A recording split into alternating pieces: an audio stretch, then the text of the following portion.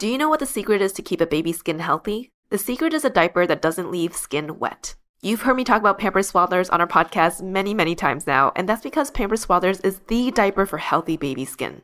Pampers Swaddlers absorbs wetness better than the leading value brand and provides up to 100% leak-proof skin protection and up to 0% skin irritation. And if you're a fan of Pampers, you've got to check out their new Pampers Free and Gentle wipes, which clean better than Huggies Natural Care and are 5 times stronger, so they resist tearing during a diaper change. With Free and Gentle, mess meets its match. And if you're like me and you love saving and getting rewarded for something you gotta buy anyway, like diapers, don't forget to download the Pampers Club app today and earn Pampers Cash. You can redeem your Pampers Cash for exclusive Pampers coupon savings and rewards. Try Swaddlers with new Pampers Free and Gentle wipes for healthy baby skin. For trusted protection, trust Pampers, the #1 pediatrician recommended brand. Another day is here, and you're ready for it. What to wear? Check.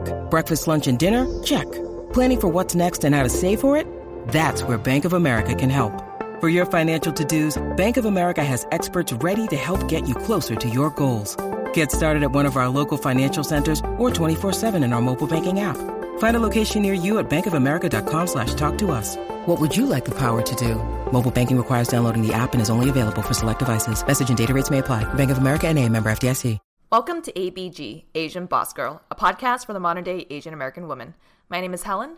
I'm Janet. I'm Mel. And I'm Olivia.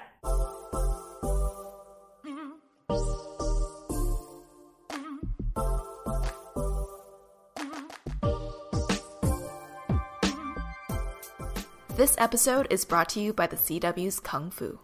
On Asian Boss Girl, we're all about empowering Asian American women to be unstoppable and kick ass in their line of work. Speaking of kick ass, we are beyond excited about the new CW show Kung Fu and its predominantly Asian American cast. Kung Fu follows a Chinese-American woman named Nikki Shen who, due to a quarter-life crisis, drops out of college and attends a monastery school in China. Upon her return to San Francisco, she finds her city overturned with crime and corruption from the triads. How will Nikki use her martial arts and Shaolin practice to protect her hometown? Can she protect her family from corruption? I guess we'll have to ask our friend and star of the show, Olivia Lang, these tough questions. Today we'll be chatting with Olivia. You may have seen her in some of your favorite Wong Fu shorts, or like Mel, around campus at UCSD. Yes, they went to school together. Please welcome to Asian Boss Girl, Olivia Lang. Woo! Welcome, Olivia. You guys have great podcast voices. That is such a compliment. I know. Listen to you guys all day. It's a lot of practice. Thank you. We don't believe it, but thank you. Olivia, we're so excited to have you on the podcast, and congrats again on the show. We were really excited to hear and see your face on the posters. We're like, oh my God, it's Olivia. Before we dive into the details of the show, we really want to hear more about you. You know, I know you grew up in Diamond Bar, California, but how was Olivia like growing up? You know, like how was your childhood like, and where did you go to school and what did you study? Thanks for having me, guys. I'm really excited to be here amongst you guys, you other Asian Boss girls. I grew up in Diamond Bar, and I went to school I moved around quite a bit, but it was all in that area of Hacienda Heights, Roland Heights, Diamond Bar, you know, where all the Asians are. So I had a childhood of just just a normal Asian kid childhood, which means after school, Chinese school, piano lessons. My mom wanted me to be a genius, so like I took abacus lessons. Oh, wow. The beaded calculator. Never learned it. Like I just sat there and did mental math. I have no idea what they're doing with the beads.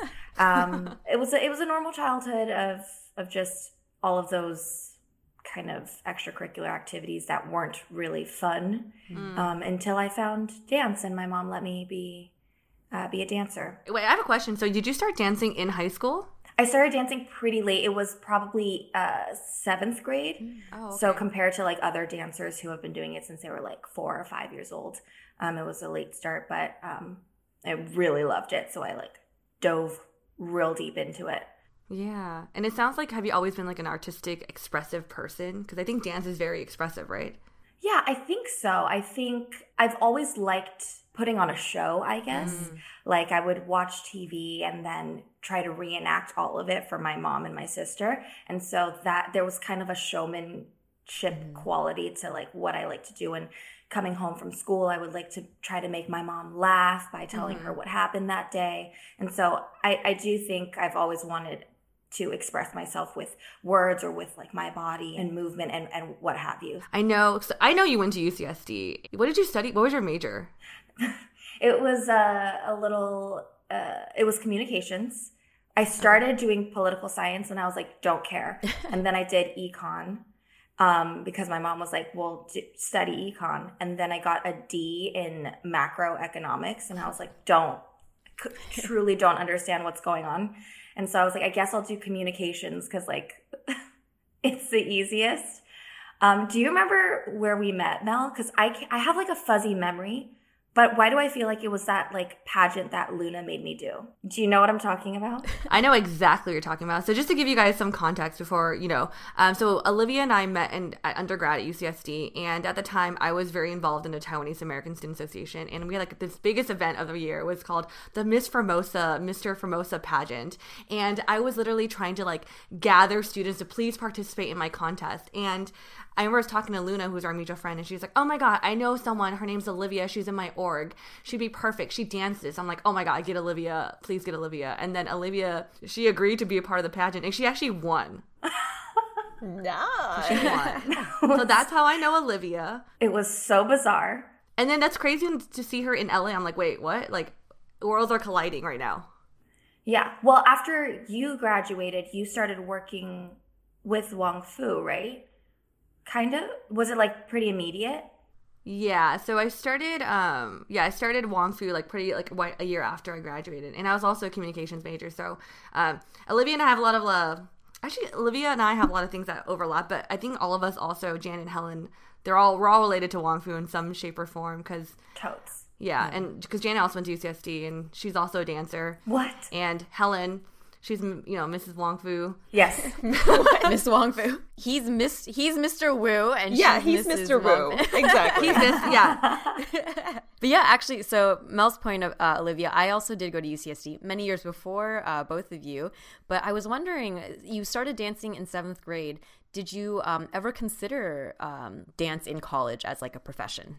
I didn't. So the trajectory of, or kind of my origin story, I guess, of how I actually started considering acting as a real career started my senior year of high school, where that year I actually signed with an agency because there was a guy at my school who graduated the year before, and he started he was an assistant at a talent agency, and he was like, they were looking for dancers to just sign, and he asked me if I wanted to do it. And so I ended up getting signed with them, and they would send me on auditions leading up to going away for college. And those auditions were like commercial auditions where you have to improv a lot. And it was it was me realizing the childhood dream that I had of like wanting to be an actor, and then being like, oh my God, I forgot this is what I like always wanted to do. And so I did have that conversation with my mom. I said, Mama, I don't want to go to college. I want to be an actor and a dancer. And she verbatim said, over my dead body. Wow. And I was like, got it. Mm-hmm. I will be going to UCSD. But yeah, and then I did end up taking some dance classes as my like arts under whatever. What are those? It was called? Like an elective. Elective. Yeah, yes. So I was in Warren College, which was like the easiest one with all the electives. Like you could basically do whatever. So I did dance classes there, but I never considered being a dance major just because my first experience with dance at UCSD, it was very like heady. Yeah. Oh my God. It wasn't very like dance centered, but it was like, and now let the movement begin from your knees. Yes. And I was just like, oh no, we were just like throwing tennis balls around. And I was like, I'm confused. Yeah. I had a similar experience where I auditioned for a dance team and I didn't know that it was improv, or like not improv, but interpretive dance. So I accidentally went into the audition for an interpretive dance troupe. And by the time you're in there's not that many people. So I couldn't like leave.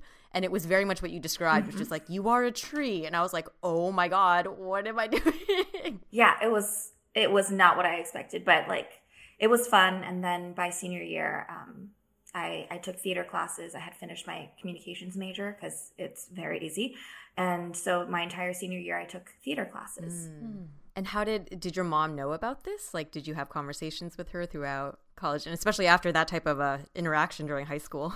Yes. So my college experience was a little bit depressing because and I'm sure we all relate to this pressure of like, we were told that like once you graduate high school, you go to college and then that's where you figure out what you're going to do for the rest of your life.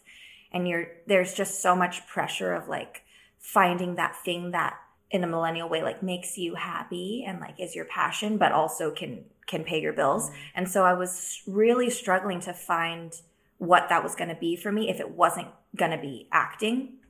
And so freshman to junior year, I was just doing a bunch of internships. I interned at the CW in San Diego. They had a CW affiliate station, so I interned there. That was miserable. I interned at a radio station. I did PR and marketing and everything that could be related to the industry that wasn't being an actor.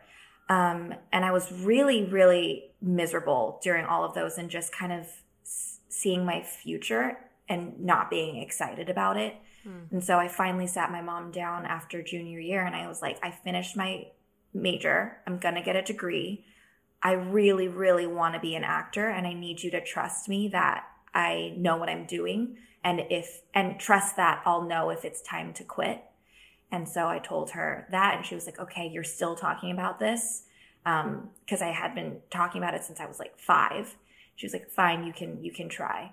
And so that's how that conversation went. And then it was, up and down afterwards. But I had like a little bit of her support, which kept me going.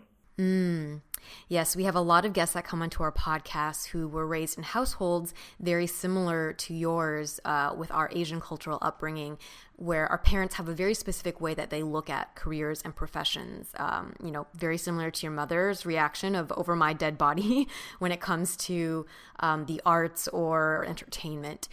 So it's a real testament to your passion and your confidence and your self-awareness as a child, and then going into adulthood to continue advocating for this passion of yours. Yeah. And also we hear how difficult it is to actually make it in acting in Hollywood as an actress.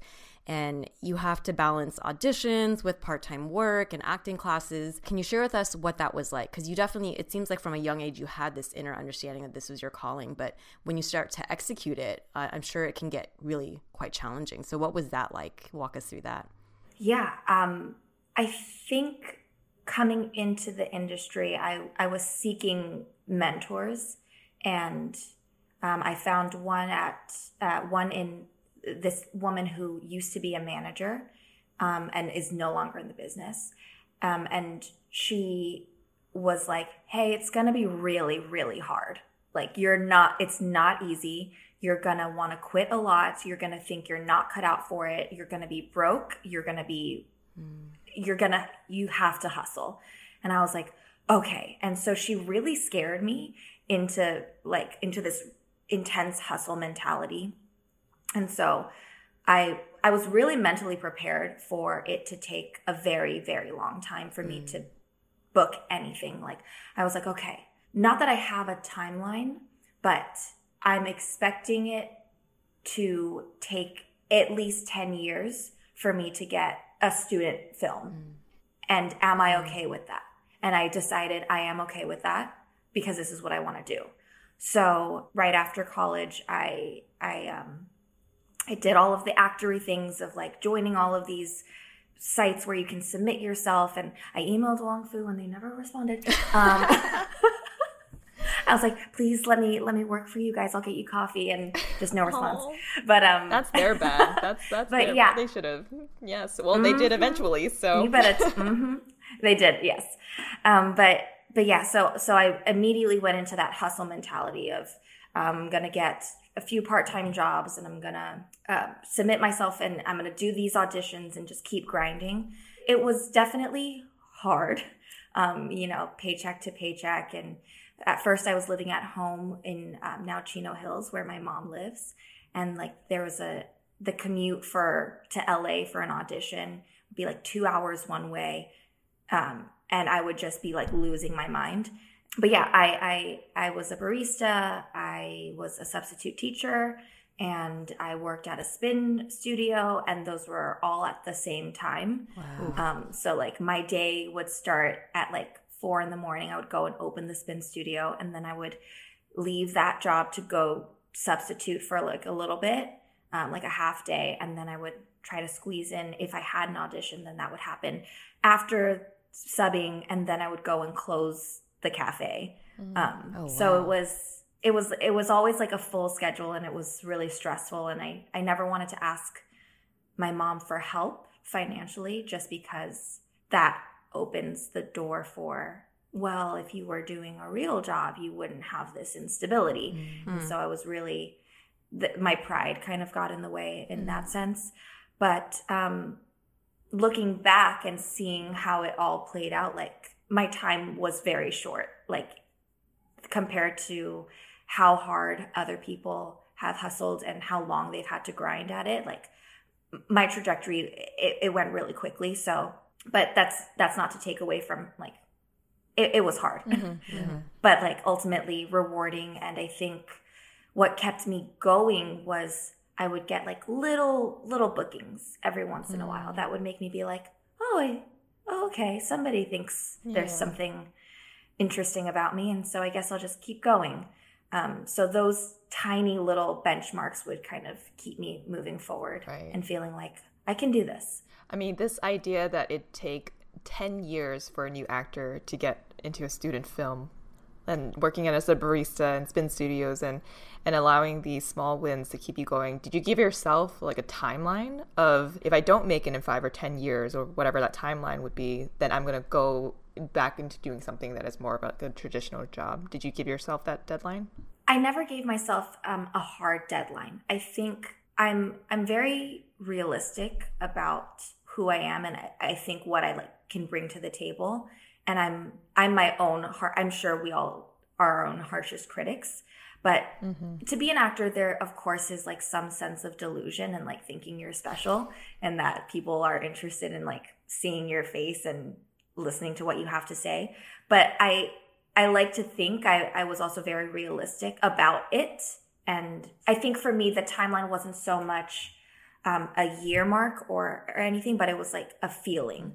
So if I felt like, when I go into an audition, like I feel like they really like couldn't give a shit about me, then I think that would make me start to question, like, is this what I'm meant to do? And then if I like went however many months without having an audition or having a booking of any sorts or getting close to anything, then I think that would realistically make me be like, okay, is this something that I can pull off? But like I said, the little benchmarks kept me being like, okay, someone still cares. Yeah. Someone's interested. Yeah. Do you keep count of how many auditions you've done in your lifetime? Yes. Not since Kung Fu, because like I can't audition anymore.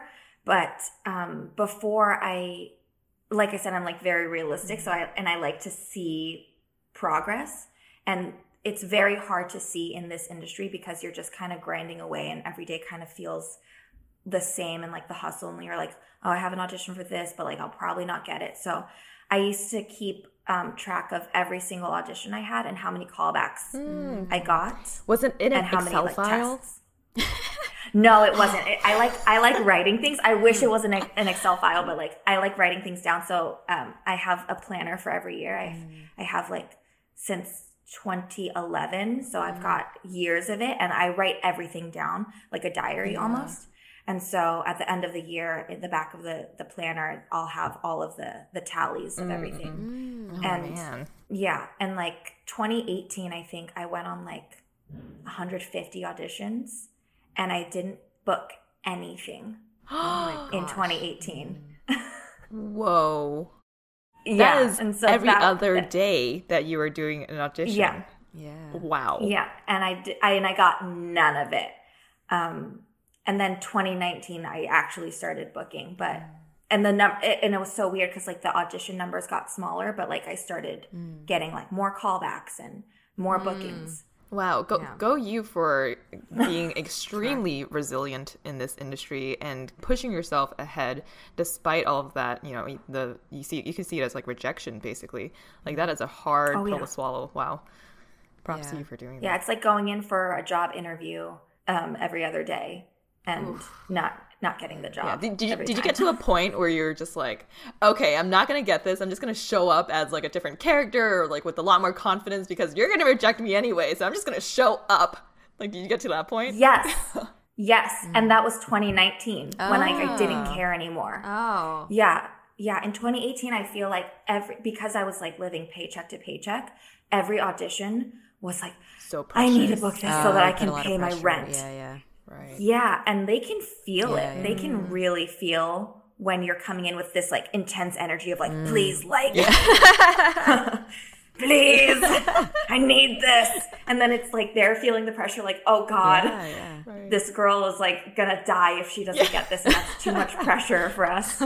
I love the duality of what you mentioned, that to do this you have to both be a little bit like fantastical and dreaming, but then also to be grounded in your approach, which is like you were documenting and you were being receptive to how the industry was responding to you and taking that information into account in terms of your like planning for this career. So I think that's a great message to share to anyone listening and who is interested in like a creative profession. Yeah. I have a couple friends who are very close, and they're in the Wong Fu universe. Amanda and Justin. I love it, the Wong Fu universe.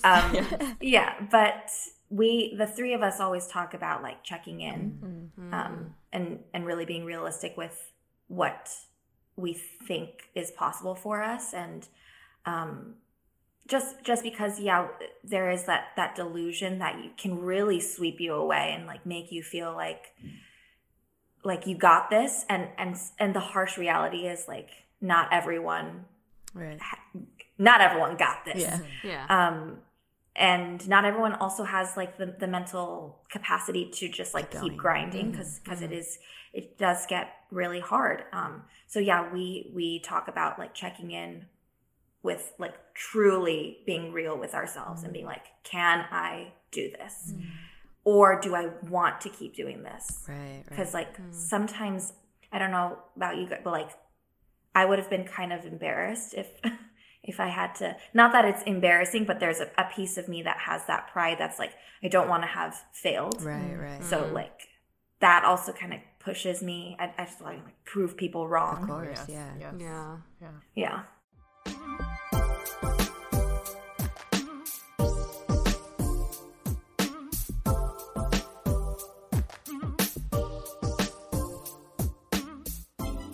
With spring right around the corner, it's time we update our wardrobe. Living in California, we are incredibly lucky to have sunshine, blue skies, and just the perfect breezy weather almost every day. The three of us have pieces from Jenni Kayne, and they are a great source for everyday elevated essentials. Pieces that will keep you looking stylish and feeling great for years to come. One piece I knew I had to add to my closet was their cashmere fisherman sweater. I'm such a sucker for oversized sweaters because I feel like you can wear them year-round. In the spring, I like to pair them with either shorts or leggings. The sweater is super cozy, luxe, and lightweight. I can also layer it under a coat if it gets chilly at night or just by itself around the house. I feel you, Jay. The sweaters are super cozy, and I swear I wear mine every day. My personal favorite is their cashmere fisherman hoodie, and it literally goes with everything. I got mine in oatmeal, and it just brightens up my wardrobe. It also makes getting ready in the morning super easy. I throw it on with any bottoms, walk out of the house super quick, and look cute too. Find your forever pieces at JenniKayne.com and get 15% off your first order when you use code ABG at checkout. That's JenniKayne.com with promo code ABG. Hi everyone, Helen here, and if you've been listening to us for a while now, you know that Skillshare is a longtime sponsor of Asian Boss Girl. Thank you, Skillshare. Skillshare is an online learning community where millions come together to take the next step in their creative journey. They offer thousands of classes on topics including illustration, design, web development, photography, video, freelancing, and so much more. We know our listeners are always looking for ways to level themselves up, and Skillshare is a great way to tap into that creativity. As content creators ourselves now at ABG, we have a lot of different platforms to manage, from our podcasts to our YouTube, newsletter, Instagram, and social media, speaking events, and even bigger projects to come.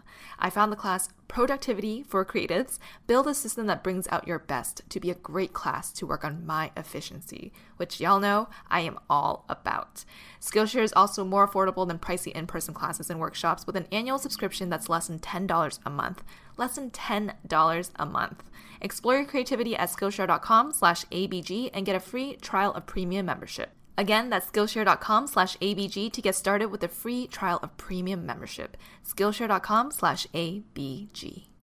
Do you know what the secret is to keep a baby's skin healthy? The secret is a diaper that doesn't leave skin wet. You've heard me talk about Pampers Swaddlers on our podcast many, many times now, and that's because Pampers Swaddlers is the diaper for healthy baby skin. Pampers Swaddlers absorbs wetness better than the leading value brand and provides up to 100% leak-proof skin protection and up to 0% skin irritation. And if you're a fan of Pampers, you've got to check out their new Pampers Free and Gentle wipes, which clean better than Huggies Natural Care and are 5 times stronger, so they resist tearing during a diaper change. With Free and Gentle, mess meets its match. And if you're like me and you love saving and getting rewarded for something you gotta buy anyway, like diapers, don't forget to download the Pampers Club app today and earn Pampers Cash. You can redeem your Pampers Cash for exclusive Pampers coupon savings and rewards. Try Swaddlers with new Pampers Free and Gentle wipes for healthy baby skin. For trusted protection, trust Pampers, the #1 pediatrician recommended brand.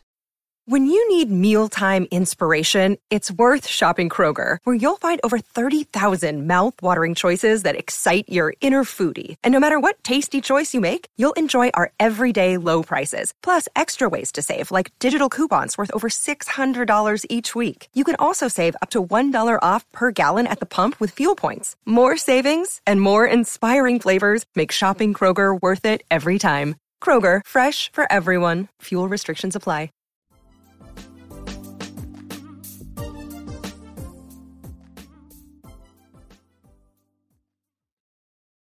Is there ever a time that you just went in like, I'm just here to show up? But then what changed mentally for you from 2018 to 2019? Real talk, I went to therapy. Yes. And I stopped. I've always been a very anxious person, like prone to anxiety and panic attacks. And that was kind of taking over my life, which is why it was so bizarre that I would choose such an unstable path for myself, because it just like, I was just asking to be miserable and to have this like stress constantly building in my life. But when I went to therapy, I started to kind of release a lot of the expectations I had of myself as a person. And then that bled into the expectations I had for my career. It just chilled me out. Like I just became more chill and less anxious about every little thing, such as like going into an audition and being like, I gotta book this. But instead I was like, you know what? It's okay. I've got 3 other jobs. I'm just gonna, if it's meant to be mine, then it will be mine. And the only thing I have control over is myself. And once I realized that, it just kind of, I think, shifted everything in my life. Like not only in my career, but like I stopped being such a people pleaser because I can't actually control how people receive me. And it's just what I can only do my best and then hope that that's received well. But like, if it's not, then that's not on me.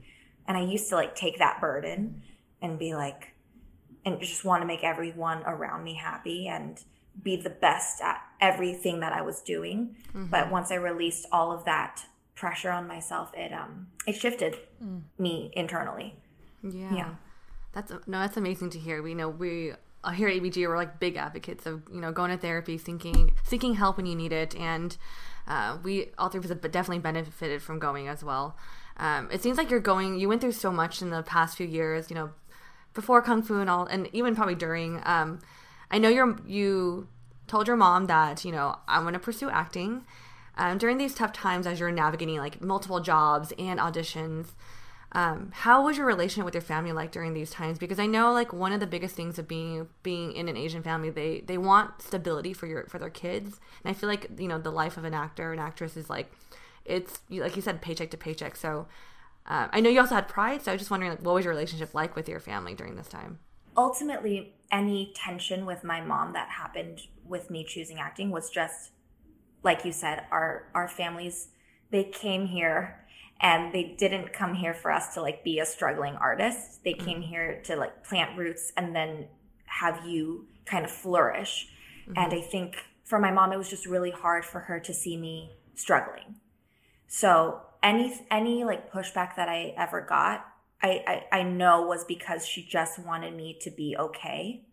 So through the years, it would be like, are you sure you don't want to go to law school? Or like, this person went to pharmacy school. This person's doing this. Did you hear this? You know, the comparison of like the friends' kids. And I think there was also our parents' pride that they're trying to protect. And so one time she was like, I don't know what to tell my friends you're doing. And I was like, well, you can tell them I'm an actor. And she was like, but like, you haven't done anything. And so like that really hurt. But she didn't know, like we don't have family in the business, so she doesn't know what she's saying. And I think ultimately she really wanted to help because she's like, I'll pay for you to go to law school, but like, I'm not going to pay for you to be an actor, you know, because that's the Asian way. But yeah, I think it was strenuous only because she cared a lot and wanted the best for me. But there did come a point where it was so like I booked it like a really tiny part and I never showed her. And then I finally like showed her. I think I didn't show her because it was like a sex scene. Olivia, we're Wow. Let's pull up this clip. Please don't look it up. That's our promo clip. Just kidding. But yeah, I showed her the clip leading up to, you know, the deed. And she was like, that's not you. And I was like, yeah, that's me. And she was like, no, that's not you. And I was like, Mama, that's me. And she was like, you're really good. Like she like was completely, because she'd never seen anything. Yeah. And so I think there was a shift for her there where she was like, oh, I think you got it. And it was also a lot of conversations of like, I know I didn't book this, but like I got a callback and that's really good. Like not a lot of people get callbacks, and just having to really explain the industry to her. Because she just didn't know. And so once she was aware of the benchmarks, she was excited about them as well, and was like, eventually in like 2019, she was like, you know what, if you don't get it, it's okay. There's going to be something else for you. So like there was a huge shift for my mom from starting at like, over my dead body, I don't know what to tell people you're doing because you're not really an actor, to now like right before Kung Fu being like, you know what, if it's not that, it'll be something else. Like that was crazy. Wow. Yeah. Yeah, I think, and it makes sense to kind of see why you developed this approach that was very balanced and like grounded in reality. And that I can definitely sense that maturity about you, that, you know, that's a huge skill, I think, in any profession that you go into, to really be able to understand the industry. And especially a profession like this where it takes a lot of personal confidence, to be able to explain to to someone, like, and especially a parent, what success looks like, and to not have that affect your ego along the way. So kudos to you for being able to manage that relationship with your family. And you shared with us like how impactful that turning moment is for you, for your mom to be able to recognize like, wow, okay, you are like, I see a talent in you. Were there other moments for you where you felt like you really made it? And, you know, throughout kind of the harsh bumps along the road of this journey really compelled you to keep going? Yes, totally. There, especially in 2018 when like 150 auditions, like none of them booked, I needed to grasp onto things, benchmarks of the past that convinced me that I really like had something. One of those things was, when I ended up going to UCLA for a year for an acting program, and we had this actor director come in, and he his name is Alfred Molina, and he I think he directed Tom Hanks in something, and he's the evil octopus man in Spider-Man. Okay. Yes. So he came in and did a master class with us, and I did a scene in front of him with one of my really good friends, and he pulled me aside afterwards and he was like, hey, you're going to make it. And I was like, what? from you. And so like, I don't think he obviously doesn't remember doing that probably and didn't realize how impactful that was. But I, like, through 2018, I was like, okay, that guy said, like, you had something. So, like, just keep going. And then in 2017, I made the ABC Showcase, which is something that, like, a lot of actors got their start in. It was, like, a big network saying, like, putting their stamp of approval on you. And so I felt like, okay, this network thinks that I have something. So when that year-long dry spell was happening, I was thinking back to, like, no, like, some people believe in you. So, like, when I could feel myself not believing in myself anymore, I would draw from the people who I knew believed in me. And so that kind of kept me going. Based on your personal experience in the industry, because we sort of hear this outside all the time too, are you seeing more opportunities for Asian female actors out there? Yes, 100% yes. And it's a very small difference that I've noticed. But when I was starting out, the auditions that I would go in for are ethnically ambiguous or open ethnicity. And so it wouldn't be specific to a type of person. So I would go into these auditions and I would just count myself out almost immediately because I would see, like, every color of the rainbow and I'd be like, well, it's not me. It's going to go to the blonde girl, but they just need to be, like, PC and open it up to everybody. And then over the years, I've seen it become very specific. Like, they'll give her a last name and it's an Asian last name. And you're like, oh, okay, this is for sure going to go to an Asian girl. And then you start going into the audition room and, like, it's all Asian girls around you. And oftentimes they're your friends because it's a really small business or, like, small group of people. Yeah. But yeah, I did start to notice, like, those open ethnicity calls were getting fewer and fewer, and people were becoming very specific about the characters that they were writing. And I think it's even more now because we have so many Asian creators that are behind the scenes that are pushing their stories forward. And what they know is us. And so they're writing for us, which is great. Wow, that's amazing to hear how that you saw that shift of even the last name. I think you're right. Like, there's a lot of amazing people, like, behind the camera, behind the scripts, who are really pushing for our stories to be heard. Olivia, like, how did your Asian identity play a role in you being an actress?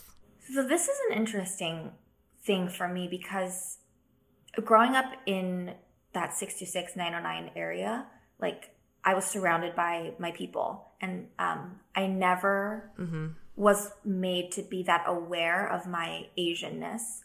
And then even going to UCSD, like, the orgs that I was in, like, a bunch of Asian people. So I was always comfortable with my identity as an Asian person. I was never made to feel like it was any different from the bigger world. And I don't know why, but when I would like watch TV or movies as a child, I never registered, like, no one looks like me. It was just like, that looks fun. I was able to empathize with those characters on the screen. So I was never truly bothered by the lack of representation I saw until I actually went into the industry and I started experiencing, I was made to, like, look at my Asianness once I got into the business. I was like made hyper aware of it. So, like, I would walk into a room and be like, well, I'm the only Asian person here. Or, like, I would be at a callback for a commercial and it's, like, me standing in front of, like, 10 white men who are, like, judging me and just, like, sitting back and determining whether or not, like, I'm worthy of this job. And so it wasn't until I got into the business that I was made aware of just how Asian I am and maybe how there isn't a space for me. So, yeah, I love seeing how it's shifted. And I never let that hold me back. I mean, I did, like, for probably, like, a few months have this, like, chip on my shoulder of, like, not feeling Asian enough for the Asian parts that were available at the time because they were still very superficially, like, fresh off the boat. Like, they wanted, like, a little China doll. And I was like, I'm tan, I'm tall. Like, I don't know. Like, I felt like they didn't know what to do with me, or, like, I didn't really have a place. Like, I wasn't Asian enough to play the Asian girls, but I wasn't ethnically ambiguous enough to do anything else. And so I had that chip on my shoulder for a while. But yeah, now that the industry shifted and I'm seeing all types of Asian people represented, it's just amazing. And it's so important. And I think the conversation about representation now is like, I don't think the importance is so much Asians needing to see themselves on the screen. Like that, of course, is important. But I think it's making sure other people know that we exist. Like we're part of their narrative and their worldview too.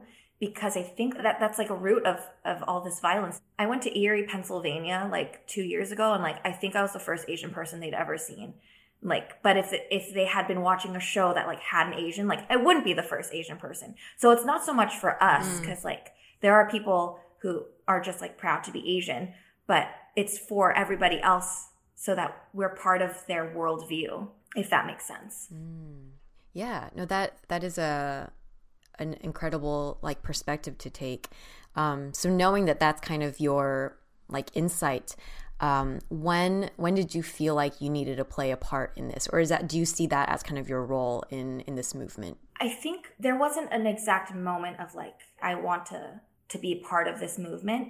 I think simply by like all four of us existing, like we're part of the movement, like we're representing already. And like, it's a large burden to carry. And I think that's why I've like strayed away from it because like Crazy Rich, there was so much pressure on all of those actors and the creators and whoever was behind it to be like, if this fails, like no one's going to want to see Asians ever again. Like that's just like way too intense. And so thinking about like how historic Kung Fu is going to be, like I try not to think about it because it's too scary to think about like disappointing all of our people. And it's unfortunate that like every Asian project feels like it has to speak for all of us. So I think I'm trying to stray away from that mentality and just be like, I'm on the ride and I'm part of the movement. And like, just by them greenlighting this and me existing and all of my castmates existing on this network, like the movement is being pushed forward and we don't necessarily need to shove it down anyone's throat, but like, we're just going to keep doing a good job so that we represent well. I think that's like the only way to really just mentally for yourself to know that you're pushing the agenda forward, but it's not such a monumental thing. And I know it feels that way because there is still scarcity just in representation. So it feels like everything that goes out has to be good. But at the end of the day, yeah, it's like do your best, and that is the best that you can do. You can't push beyond that. You can't represent for everyone, you know? But like you said, we just need to have more out there.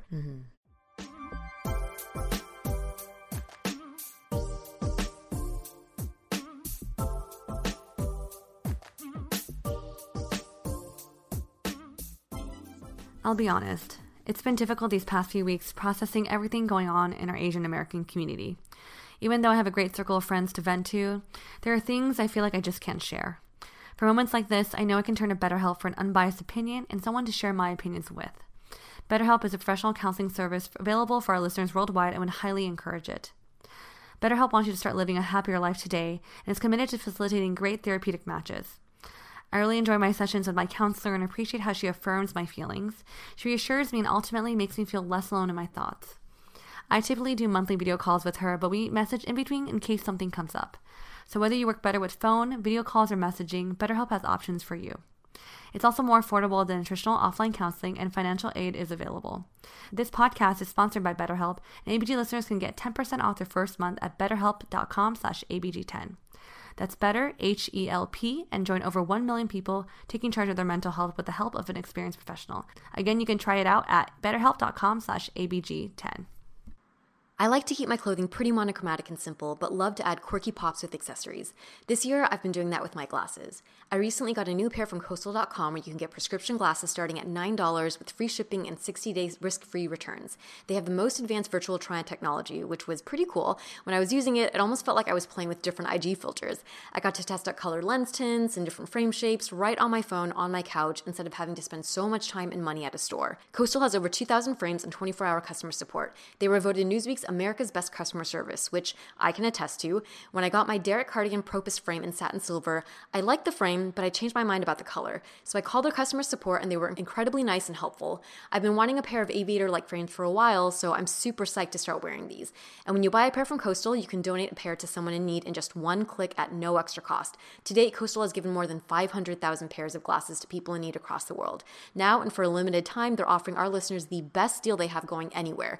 30% off your first pair of glasses at coastal.com/bossgirl. Get free shipping, 60-day risk-free returns, and 30% off at coastal.com/bossgirl. Discount applied at checkout only for a limited time. Spelled COASTAL.com/bossgirl. Some restrictions apply.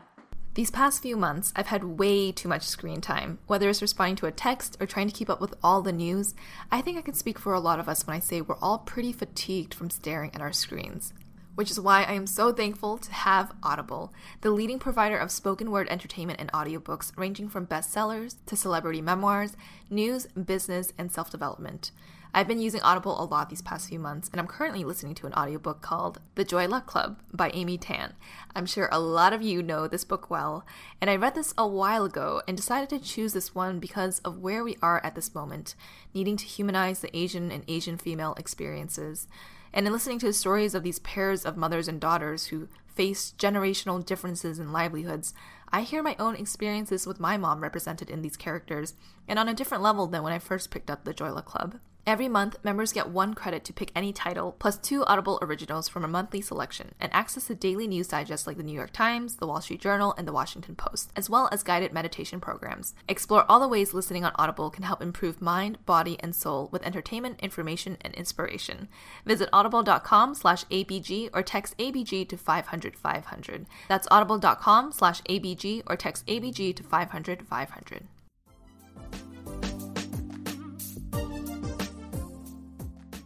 Thank you so much for sharing your background and your career and thoughts about your Asian American identity. I want to move on to Kung Fu. Saving this last segment for Kung Fu. First off, congrats on such a pivotal role, starring and playing such a badass Asian boss girl, the character of Nikki in Kung Fu. Can you walk us through the moment that you got the role? What was the audition like? And what was that call that you received, like, letting you know that you got the role? Yeah, so I have a really, it warms my heart story about this audition process. So just for me personally, it was a self-tape. It was the first time that I saw an audition come into my inbox that was lead of a CW show, Nikki, Asian American woman. And I was just hold on, what's happening right now? And reading the script, I was just I don't even have to act. This is just me. So it was very low stakes. I had done the work to not make everything so precious, and I was already working on a different show. So I had that kind of ease and confidence that that if it's meant to be, it will be. And so I did 1 take of each scene, and then I just sent it in. And then a couple weeks later, my agent called me and she was like, "You're gonna test for the lead of this show." And I was like, "Shut your mouth. You're joking." Because it's crazy. Because it's just crazy. And then I ended up not even being able to go to that initial callback in front of all of the executives because I was working in Atlanta and the show I was on was "You're working the next day. You can't go back to LA." So I was like, okay. And so I kind of released it and was like, again, if it's meant to be, it will be. My agent called me after they did that initial test. She said they scrapped all of the Nikkis except for you. And they're going to, and hopefully you can come back and test in front of them. And so serendipitously, I had 4 days off of the other show. So I went home, and in those 4 days, I went to Warner Brothers and the CW network, and I did all the testing, and then I got it. But I just want to tell you guys this really amazing part of it, which was the final test day where we were doing it in front of all of CW and all of Warner Brothers. And it was a room full of Asians waiting to go in for these parts. And you hear about this moment from I listen to a lot of podcasts about the industry, and people describe this moment where you're sitting in the waiting room with all of your competition as very scary. and like people are like in the corner, like listening to their music and trying to be really like to themselves and protect themselves. But for us, we were all talking. Like some of us already knew each other. We were friends already, just from the industry being so small. And every time someone went into the audition room and then came out, we like got into a group hug and we were like, you did it. And it was just, like there was no sense of like, I better get this over that bitch. Like it was just like, oh my God, they're making this pilot with all Asians and it's going to be on a major network and it's going to be the first of its kind. Like there was just that energy was fueling all of us. And I think we were all like, if it's not me, at least it's going to be one of us. And I'm so glad it's going to be. So like, I don't know, the support that comes in like just from this small community, because we know like we're so small, it's so scarce. Like I really truly feel like we're all happy for each other when it comes to booking things. And, you know, we're all like, yes, it's happening. At least there's one. But yeah, it was a kind of an arduous process of like going to the network and then the next day after that day where we were all in a group hug and we all felt great and we were like, it's done. I ended up having to go back in. And I was in the room for like 3 hours and they were just drilling these audition pages in me. They were like, we don't, like, you're the choice, but these scenes don't lend to all of the emotions we need to see from you. So we're going to push you. And so like for 3 hours, they were like trying to get all of these levels of emotions that you would need to see throughout a series. But then I finally got it. My agent called me and she was like, it's yours. And I was like, what? And I'm still like, what? Yeah. Like, it's still really unbelievable. I love that story. Thank you so much for sharing. I love, like, because we don't, you know, people outside of the industry and people who are not actors and actresses, we don't see what happens inside that room. And for you to give us that insight, it's like very heartwarming to know that there is such beautiful support within our community for each other to really just win one and keep winning. Yeah. That's amazing. Thank you for sharing that. Yeah. Oh. Olivia, we definitely see, like, you know, behind the scenes of your story. For me, I think all of us do. It's really fun to follow you as you're preparing for the premiere and seeing you shoot in Vancouver. I know you have to learn a lot of, like, martial arts, right? You have to learn Kung Fu because the show is called Kung Fu. Like, I guess, can you walk us through how you prepared for the role? So, I never, ever, ever wanted to do martial arts, just because starting out in 2016, 2017, it was still like such a typecast for Asians. Like if you're an Asian actor, you do martial arts. And so I had several agents tell me like, why don't you have martial arts on your resume? And I was like, I'm never going to fucking learn martial arts. Like, why do you have to stereotype me? And so I made it like a point and a promise to myself, like, I'm never going to learn martial arts until I'm paid to learn martial arts for a show or a movie. And so, like, cut to now, like, I'm on a show called Kung Fu, and I have to fight every episode. But so now, of course, I do wish that I wasn't, like, so stubborn and being such a little brat about, like, learning martial arts. But we have, like, a world-class stunt team. They trained me really well. I think it's really helpful that I have a dance background, just because martial arts really is, like, it's a dance with especially like TV martial arts where it's just choreography. That was really helpful. And they sent me through like a 3-week boot camp before I went back up with this like amazing wushu martial artist who's based in Alhambra. His name's Sam, and he drilled me. We met 3 times a week for like 4 hours for 3 weeks. And my body... I've never been through so much pain in my life. I have so much respect for martial artists. But yeah, there wasn't a lot of like background in it, but preparing for it was a lot of just teaching me basics. And then having a dance background has been really helpful in picking up choreography, since it goes by so quickly. Like, we only have 9 days to shoot every episode, and a fight could take like 2 full days. And so I don't get a day off. And so like squeezing in that time to prepare for a fight is a little tricky, but I'm grateful for the dance background to pick things up quickly. And I have the best stunt double in the world. She like makes me look like such a badass. Nice. Shout out to the stunt doubles. Yeah. Yeah, Megan Hui, I love you. So Olivia, you had shared that when you had read about the character of Nikki, you were like, oh my gosh, this is like me. Without giving away too much, can you share with us kind of like what are some specific details about Nikki that you feel like is, that you deeply resonate with?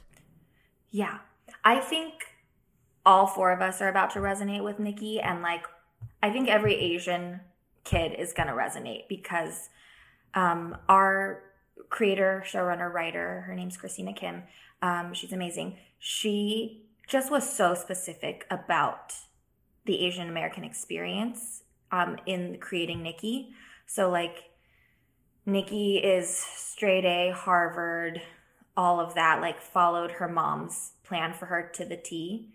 Then she kind of has this quarter life crisis realization of, holy shit, I've never made an independent decision in my life. My whole life has been controlled by what my mom and my parents expect of me.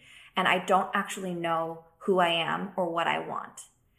I need to figure that out. So she runs away and finds solace at a Shaolin monastery and kind of figures out who she is independent of her family, the expectations of her parents, of being a younger and an older sister, all of these pressures that we put on ourselves, she was like released from when she ran away and was able to really find out who she is.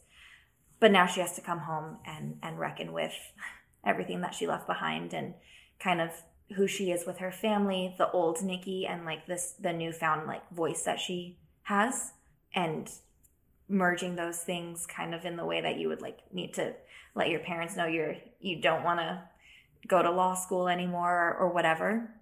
And so she's kind of like this double fish out of water. And like, again, as like all Asian Americans can relate to, we don't really know where we belong, being seen as alien in this country and being seen as like not having roots, even though we have roots. But then going back to where our parents came from and them clearly being like, you're American. And so she struggles with this kind of limbo space too, of the two people that she is. And I think we all relate to that. Not just Asians, but like any person of color in this country relates to the duality of their personalities and their existences, who they are to the world and who they really are. For sure. I mean, I think every Asian American is going to relate to this. Even just thinking about our history in this country is so short-lived that we do have one foot in our parents' or our grandparents' generation and then one foot in America.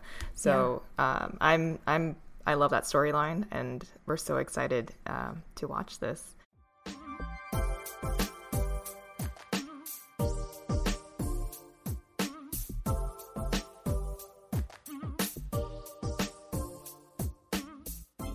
So here's a random question. When do you feel the most badass and empowered? It could be anything. It could be like when you're brushing your teeth and you're like, I'm getting all the gunk out of my mouth. It could be when you're like kicking ass on set.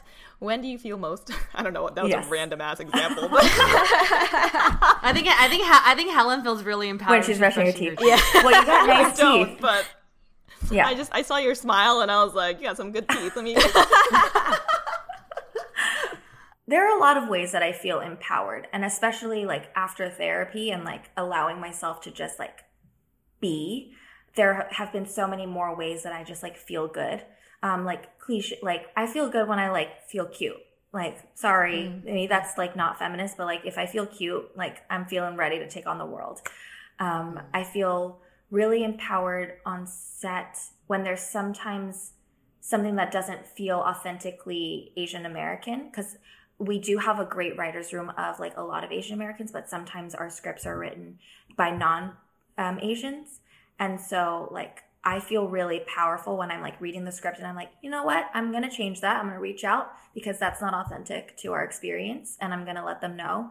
And so like, I feel like I'm really taking charge and like part of the the movement. Those are like the things that come to the top of my head when I think about like feeling like a boss ass bitch. Yeah. Those are way better answers than brushing your teeth. Yeah. But also when I brush my teeth.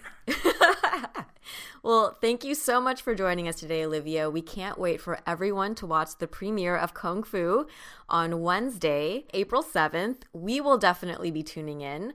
For our listeners, where can we find you, either online or anywhere else, to stay updated with your projects and your work?